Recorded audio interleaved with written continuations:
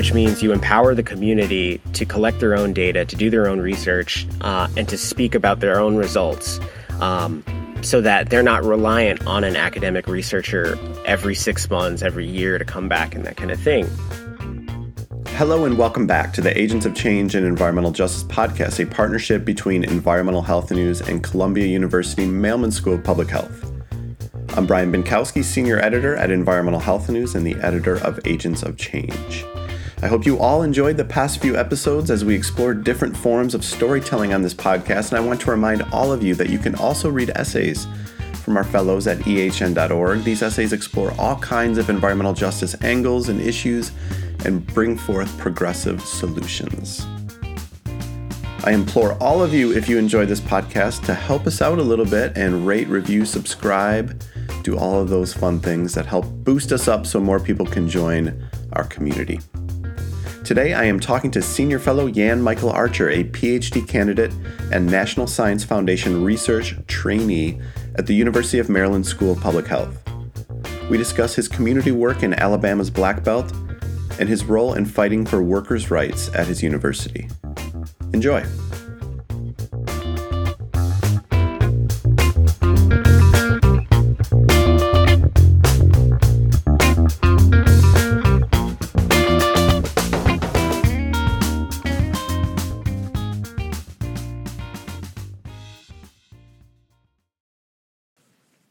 All right, I am now joined by Jan Michael Archer. Jan, how are you doing today? Hey, Brian, I'm doing really well. So you're in Maryland. Whereabouts in Maryland? I am in Greenbelt, Maryland, which is about, I would say, 25 minutes from the D.C. line and about 35 minutes from Baltimore. So it's kind of right in the middle. And then 3 miles away from the University of Maryland College Park, which is where I spend an inordinate amount of my time. Excellent. That seems like for someone who doesn't, who doesn't necessarily enjoy DC, that seems like a good amount of a buffer you have there.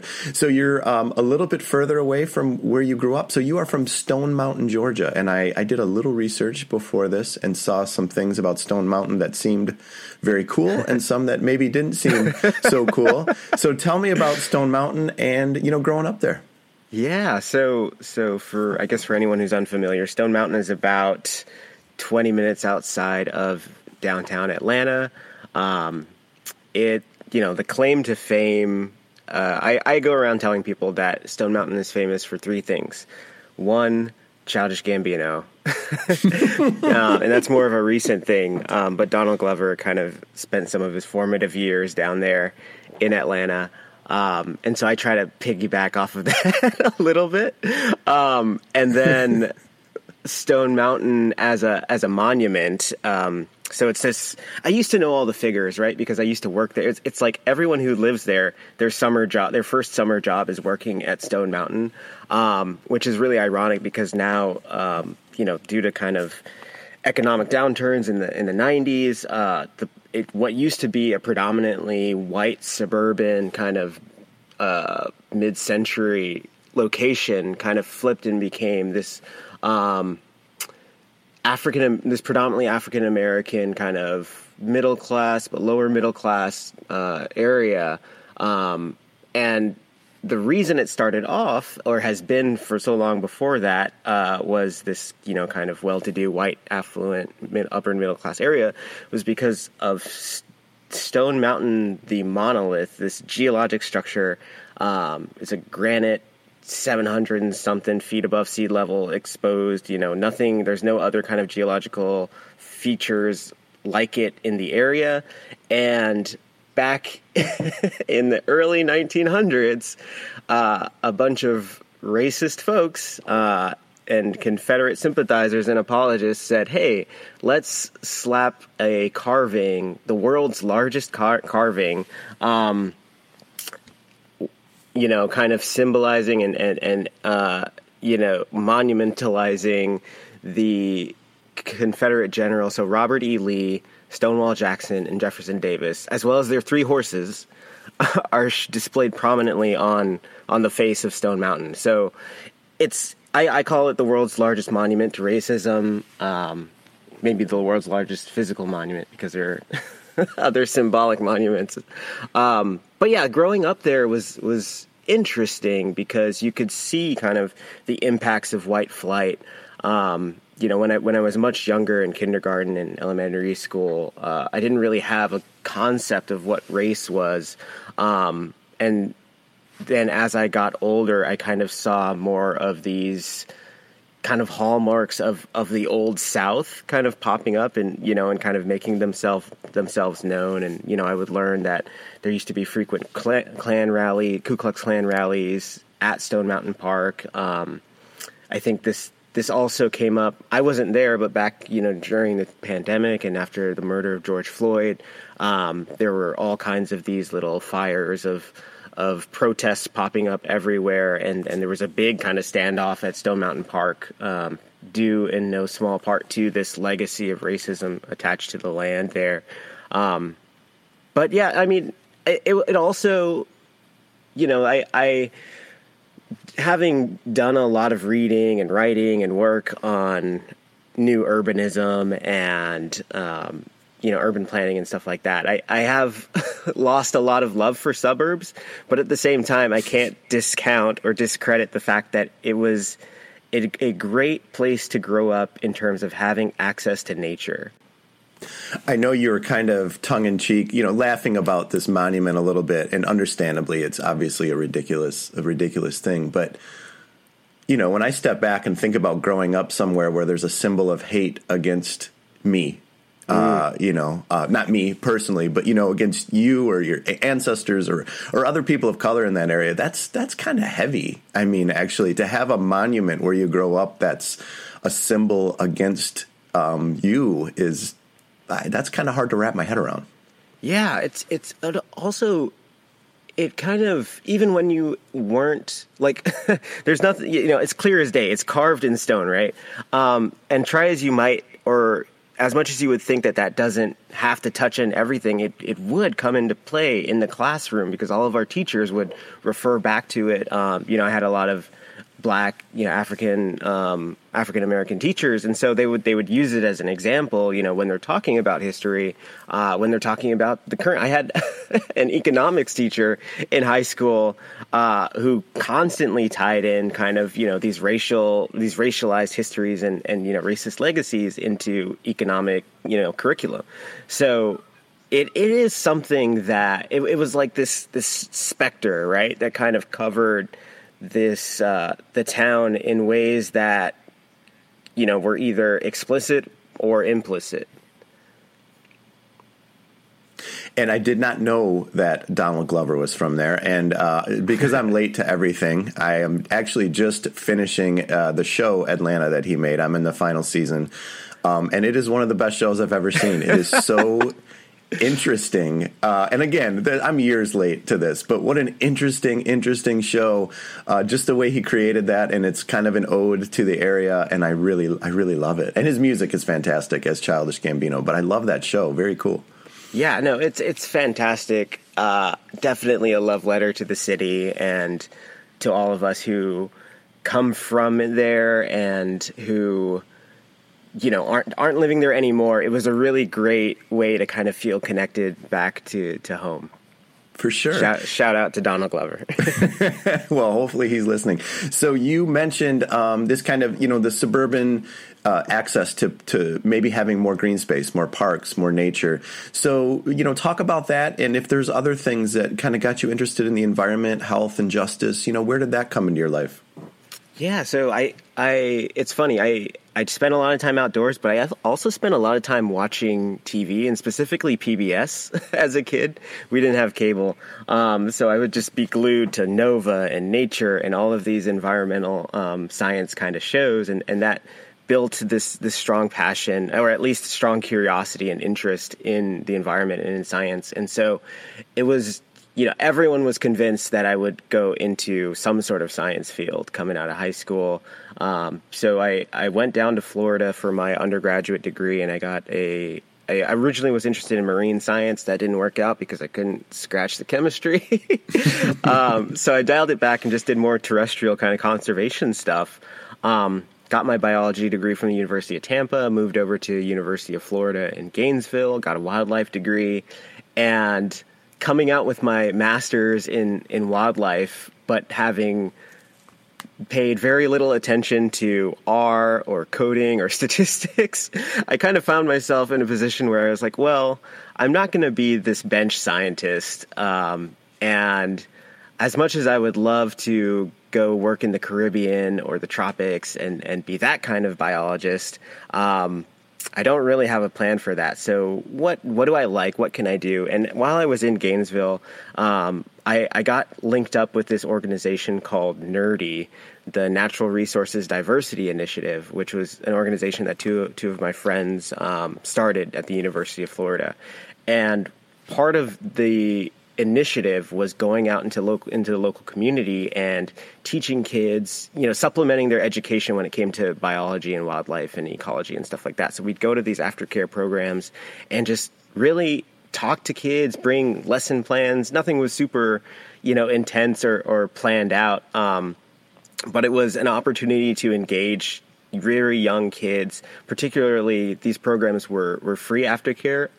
We would go to these aftercare programs, and particularly most of them were free programs. So, the clientele or, the students that would show up to these programs were lower income kids.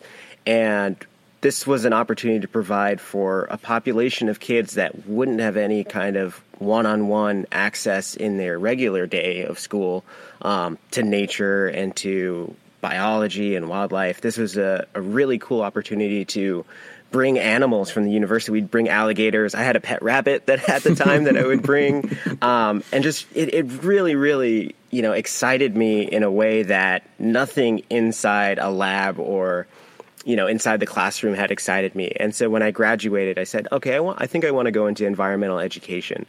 And that's actually how I ended up here in the DC area. My first job was at this place called Patuxent Research Refuge, which is a National Wildlife Refuge site. And so I worked there for a couple years as a lowly intern. I was thinking that I would get my foot in the door and just kind of climb that federal ladder. And then Trump got elected and all the funding for environmental things just, got put on ice. And so that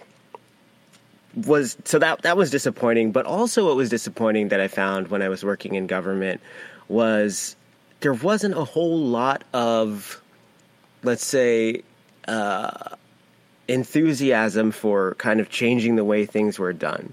So the program that I worked under was called the Urban Wildlife Refuge Program, and it had been around, I think, at that point for a few years. And the whole point was, not everyone in their communities can make it to a wildlife refuge, but the wildlife refuge has personnel and staff that they can send out into the communities, especially in these urban areas.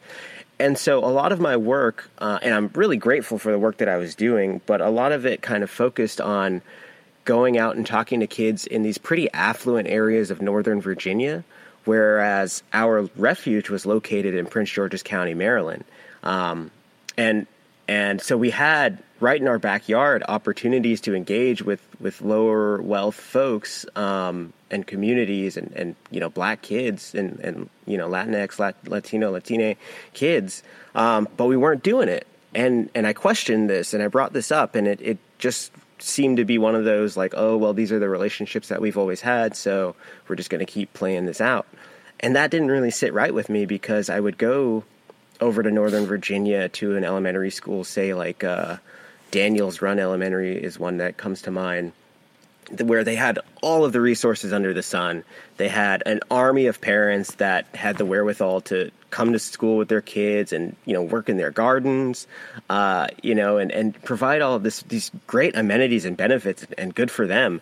And those kids, I couldn't even get the words butterfly habitat out of my mouth. They already knew. And, it felt very much like I was preaching to the choir there. And then I'd go to, in the southern part of Fairfax County, Northern Virginia, does have kind of these more Title IX schools and kind of more disparity. And those kids, are really fidgety, clearly many of their other kind of basic needs were not being met, and so it was hard for them to focus and kind of, pay attention to the lessons that I was talking to them about. And so seeing that up close is really what kind of turned me on to what I could do as it relates to justice work, right? In terms of seeing a need and seeing some resources and opportunities that could be redistributed to better fill that need. And so that's what really got me interested in not necessarily environmental justice, but I was working in the environment, and now I was interested in justice. So I kind of combined the two. Well, that sounds like a pretty, defining moment. But, I always ask folks, what is a defining moment that shaped your identity? If you have another one, either professionally or personally.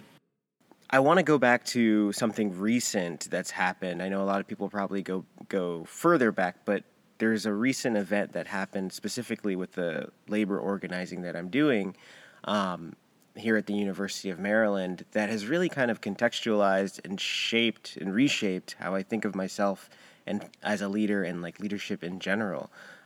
So I'm president of Fearless Student Employees. We are an unrecognized union of graduate workers here at the University of Maryland, and we don't have bargaining rights. We can't negotiate with admin, and it's been a really tough slog, spanning decades. But especially in these last few years to try and get that recognition, kind of because of the nature of graduate work, we're temporary workers, we're underpaid, we're overworked, we're generally just disempowered in academia. And so it's really hard to kind of build momentum around that. And so with what's happening in our union over the last few years, and especially with the pandemic, there's been these like huge waves and then these lulls. And every time there's a lull, the organization has to figure out, okay, who's here, who's not, who graduated, who dropped out, who's taking a step back to take care of children or parents or grandparents, who's overwhelmed with visa issues and worried about being sent back to their home country. So throughout all of this turnover, it's the folks who show up that really make the culture of the organization.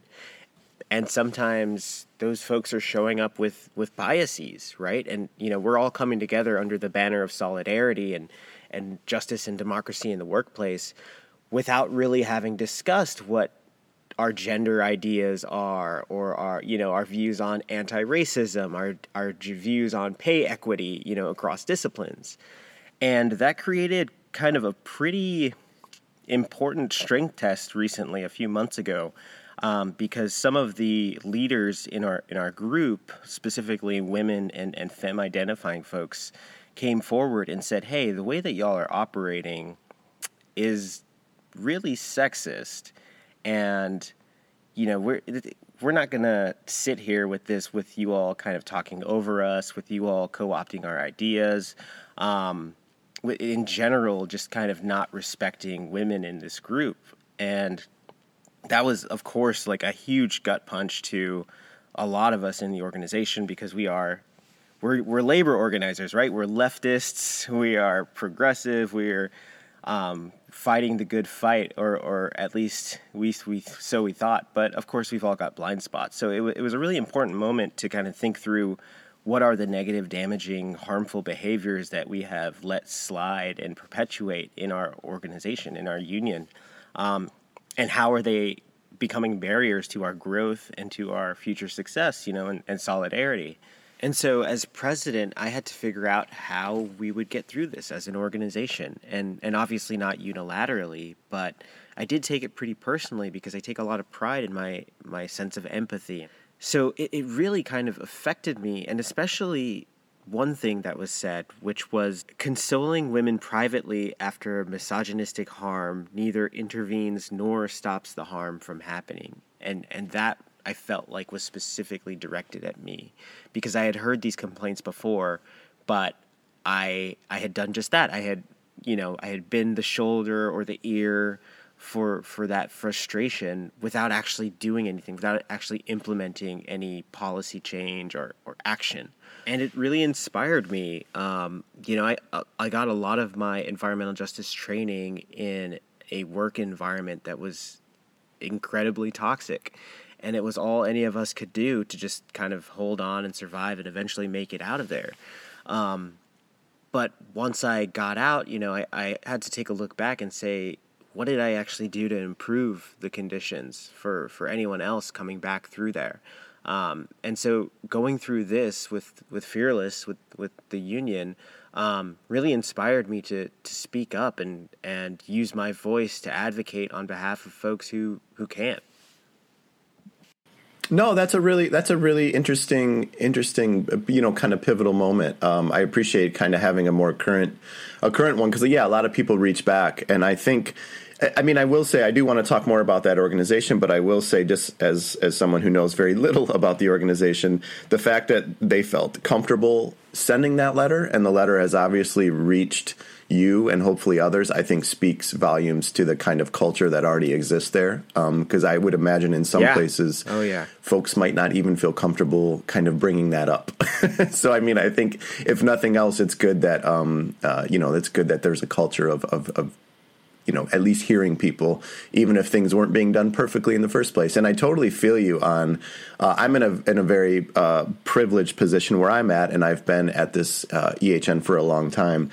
And it is easy to kind of just go through the motions and, bowl people over is maybe strong, but just making sure that others are heard, even if they're new there or if they're quiet or if they communicate in different ways, I think it's a skill. And it's something that I think we're all working on. So let's shift gears. I want to come back to that, but let's talk about your research. So you've done some work in Uniontown, Alabama, and I've had the good privilege to do some reporting there, and we've done some series on the myriad issues and the resilience of that community as well. So first, can you kind of tell listeners about Uniontown and what makes it a poster child for environmental injustice? Yeah, absolutely. So Uniontown is in Perry County, Alabama, which is kind of west central Alabama. It's about 30 miles or 30 minutes west of Selma, which is, very familiar civil rights landmark. And it's predominantly African American. It's a part of this area of Alabama called the Black Belt, which has a really interesting history in and of itself.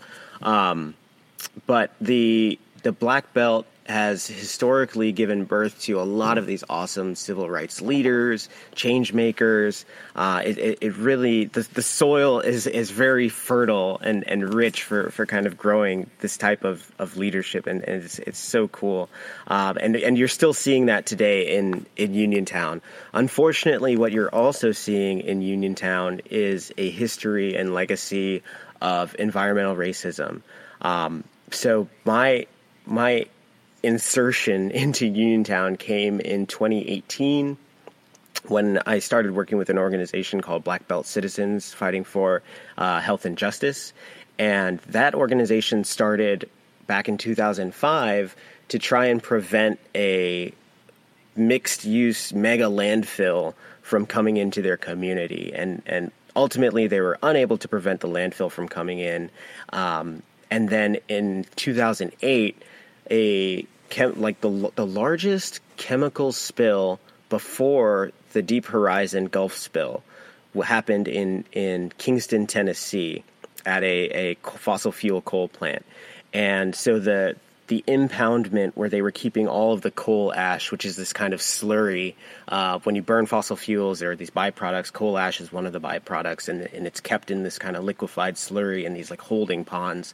And so billions of gallons of coal ash spilled into the surrounding ecosystem and was subsequently cleaned up and then spirited away to Uniontown, to this newly built state-of-the-art landfill that was saying, hey, bring it all. They brought in 4 million tons of coal ash in uncovered trucks, uncovered train cars.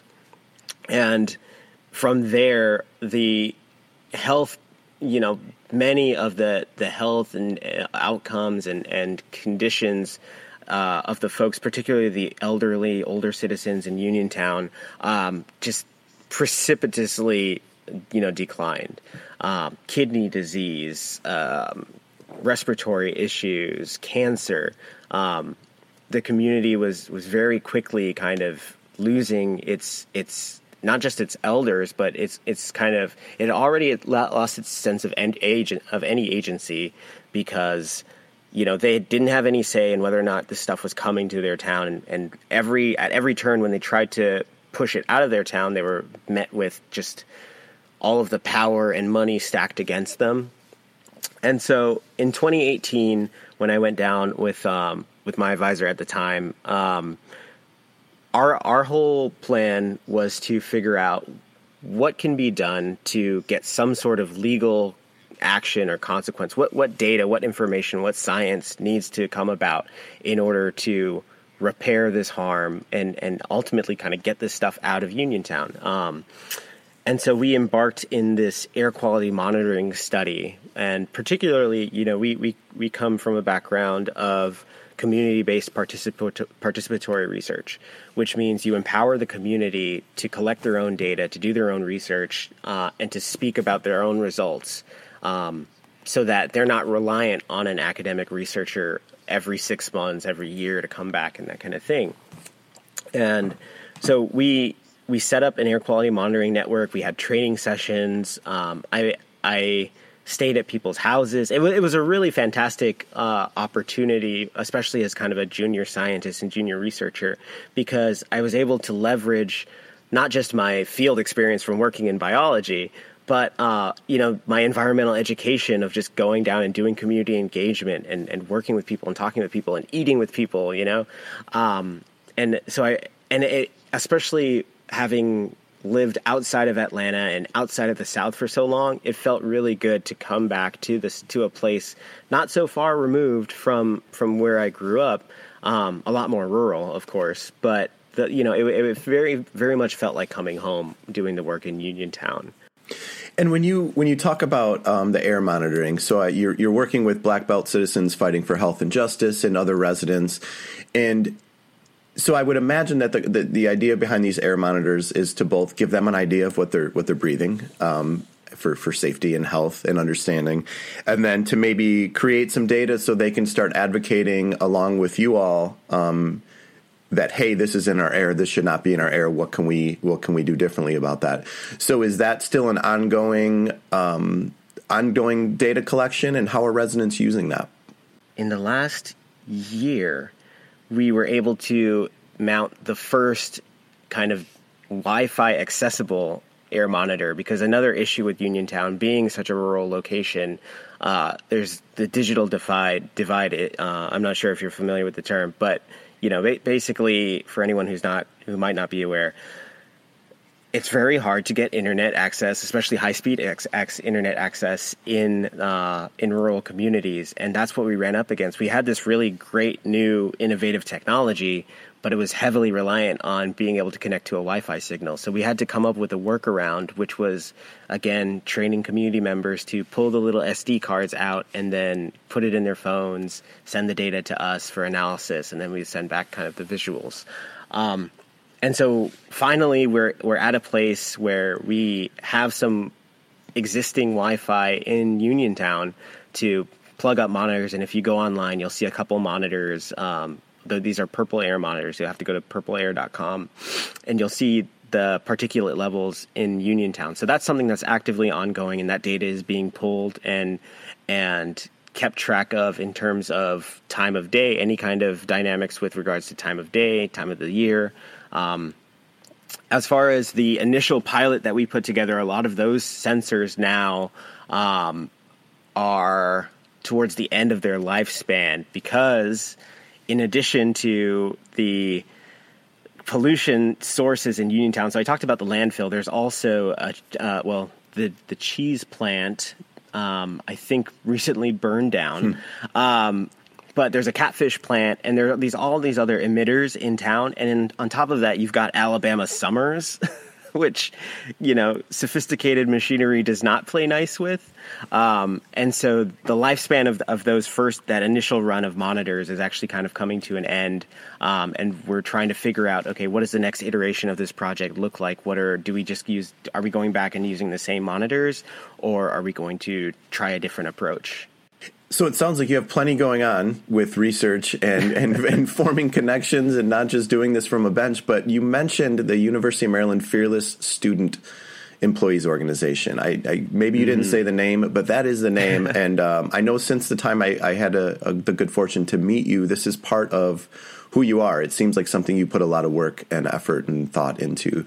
So you're advocating for workers' rights for universities, grad workers, and I know you're doing a lot more. So talk about that, maybe some victories you've all had, and what might listeners not know about university labor? Big props to the folks out in the UC system, University of California. Big props to folks at American University, Rutgers. There's been this unstoppable wave of organizing around labor in academic spaces and on campuses that we also have fed into and fed off of, as an organization. So Fearless Student Employees, FSE for short, has been around in some sort of iteration really for the last 20 years. Back in Maryland, in 1999, between 1999 and 2001, there was this huge push to organize the entire state workforce in Maryland. And grad students hopped onto that as well. Unfortunately, through some shady backdoor deals, grad students were consequently carved out. So a lot, the vast majority of state workers in Maryland are now unionized, but graduate academic workers as well as faculty are not. And so for the past 2 decades, there's been, kind of ebbs and flows of organizing around this issue. And for the last 5 to 6 years, Fearless Student Employees has taken it up at the University of Maryland College Park. And what that looks like is listening to our constituents or, kind of our peers, really, our comrades, about what's going on in these labs, in these offices, in these workspaces. Where are we seeing wage theft? Where are we seeing bullying? Where are we seeing, racism, sexism, discrimination against mothers and parents? And so we take all of this and we bring it to the dean of the graduate school, because that's really the only person that we can get an audience with. And also I think the vice president of the university and a few other administrators. But typically whenever we bring this, there's no obligation for them to act on any of the concerns, any of the grievances that we bring forward. And that is because we do not have collective bargaining rights. And so Fearless Student Employees has also engaged in this legislative push for the last 5 years, where every year we put a bill up to the Maryland State Legislature, and usually it dies in committee. And that's the case that happened as well this year. Usually it dies in committee, and that happened this year as well. But each step of the year after year, each step of the way, we grow and our movement grows larger and larger. And we've had so many huge wins this year that I really want to kind of give a shout out to my team, to all of the grads who are kind of fighting this fight at the University of Maryland and across the country, but specifically what's been happening at FSE and UMD. We sent over 2,000. We sent a petition with over 2,000 signatures to the legislature this year. We sent almost 5,000 emails to different legislators. We, sent postcards. We informally got the support of, dozens of legislators on our side. So this is all to say that we're not losing hope. Well, that's very exciting, and it is sad that we can't just, let's not just treat workers well. Let's make them suffer until they reach a tipping point. But it is cool to hear that there maybe is a tipping point. And I think since 2020 and kind of the racial reckoning and the pandemic, it seems like a lot of movements have merged. You're seeing people that aren't just in silos talking about kind of environmental justice or economic justice or workers' rights. A lot of that is kind of coalescing under one tent.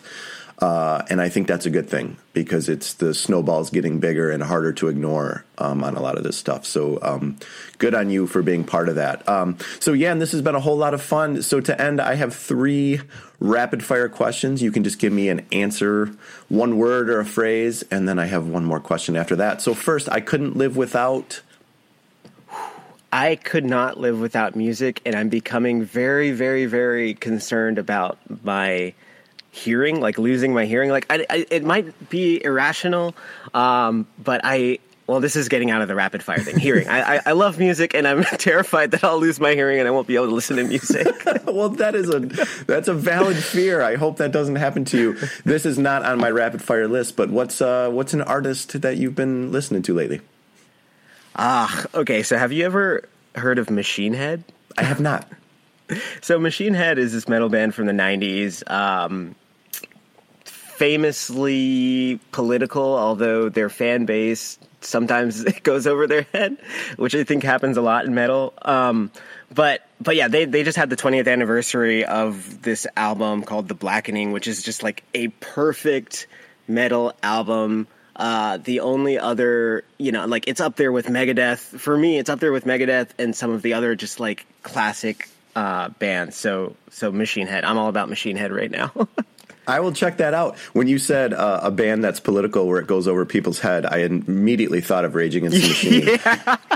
And looking at some of their crowds, which looks like a frat party, right. And or System of a Down, yeah, yeah, right. And I mean, they are talking about yes, a radical issue. I mean, maybe not radical, but very progressive left wing issues. The best piece of advice I've received is trust your gut. That's something that's really guided me even in this last year. It's crazy. I've made a lot of big moves in the last year, and I was thinking back about a year ago. I was listening to, I think, Elgin Avila's Agents of Change. Yeah. Elgin Avila's Agents of Change podcast, and just thinking like, oh man, like that's where I want to be, like, in kind of the peer, in peer with these folks who are doing just incredible stuff. And so for that to come full circle and me having this conversation with you is really just critical for me. I hope somebody's listening to you right now and thinking the same thing, and I'm sure they are. My first concert was okay. So my first concert was Coheed and Cambria, opened by The Fall of Troy and this other band, Clutch. I went with my dad, and it was hilarious because they did a signing, like a little signing thing before the show. And this was back in the day of those like Kodak little one shot kind of like, yeah. Shake the thing. And so where you can't see the picture, zillennials might not understand this, but you can't see the photo that you just took. And so I go up, I'm like, this is the first time in my life I'm like starstruck. They're like, I come up to the counter, they sign my little comic book, and they're like, oh, you want a picture? And I was like, of course. So I take a picture, my dad takes a picture of me with the band, and then I take a picture of my dad. My dad's like, hey, I want a picture too. And so we get him developed like a week later, and his thumb was over. and of course, the picture I took of him with the band was perfect. And then so that's my first concert story. That's pretty excellent. I'm a bit of a Luddite, but there was something about those. I was gonna say they were a lot of fun because it was like now you get to open a gift and see what happened, but then you of course have that, right. and that's the reason that maybe it's not so great. So Yan, the last question, and you do not have to confine yourself to one word or a phrase here. What's the last book you read for fun? Ooh, I've read a lot of really cool books recently. The last one, chronologically, that I read, I finished it yesterday, is called The Sea of Tranquility by Emily St. John Mandel. It's a time, I don't want to give it away. It's a sci-fi-ish kind of cool book. Not so much for fun, but more so for passion, if I can add. I'm rereading Paulo Freire's Pedagogy of the Oppressed, which is this kind of treatise on it provides a lot of the grounding for community-based work and community-engaged research. And it basically says, you have to be amongst the people who are being oppressed in order to get them out of that, or to link arms with them. And that's been kind of like really stoking the fires of why I'm doing this, what I'm passionate about in terms of environmental justice. So very grateful for Paulo Freire. Rest in peace. Excellent. I believe that has been mentioned on this podcast before. That sounds really familiar, unless I've just heard it. So, excellent. Well, Jan, it's been so great to not only talk to you today, but to get to know you through this program. And I'm so excited just to see what you continue to do, both with your research, of course, but also with the Fearless Student Employees organization. I've followed from afar, and it's really great work that you're doing. So thank you so much for doing this. That is all for this week, folks. I hope you enjoyed my conversation with Jan. If you enjoyed this podcast, visit our program homepage at agentsofchangeinej.org, and while you're there, click the donate button. You can also find us on the site formerly known as Twitter. You can find us on Instagram, and please follow us on Spotify, iTunes, or Stitcher, wherever you get your podcasts. This podcast was written, recorded, produced, and edited by me with outreach, scheduling, and support from the rest of the team. Dr. Ami Zoda, Dr. Yoshira Ornelas Van Horn, Dr. Vina Singla, Dr. Max Ong, Dr. Lariah Edwards, Summer Ahmad, and Maria Paula Rubiano. Our music is Now Sun by Poddington Bear. Want to know a great way to stay up to date with us? Sign up for our monthly Agents of Change newsletter at the program homepage. Thanks so much for joining us. We hope to keep these important conversations on diversity in science and health going. Join me next time when I speak to Senior Fellow Sabah Usmani, a PhD candidate in the Climate and Health program at Columbia University's Mailman School of Public Health. Have a great week, folks.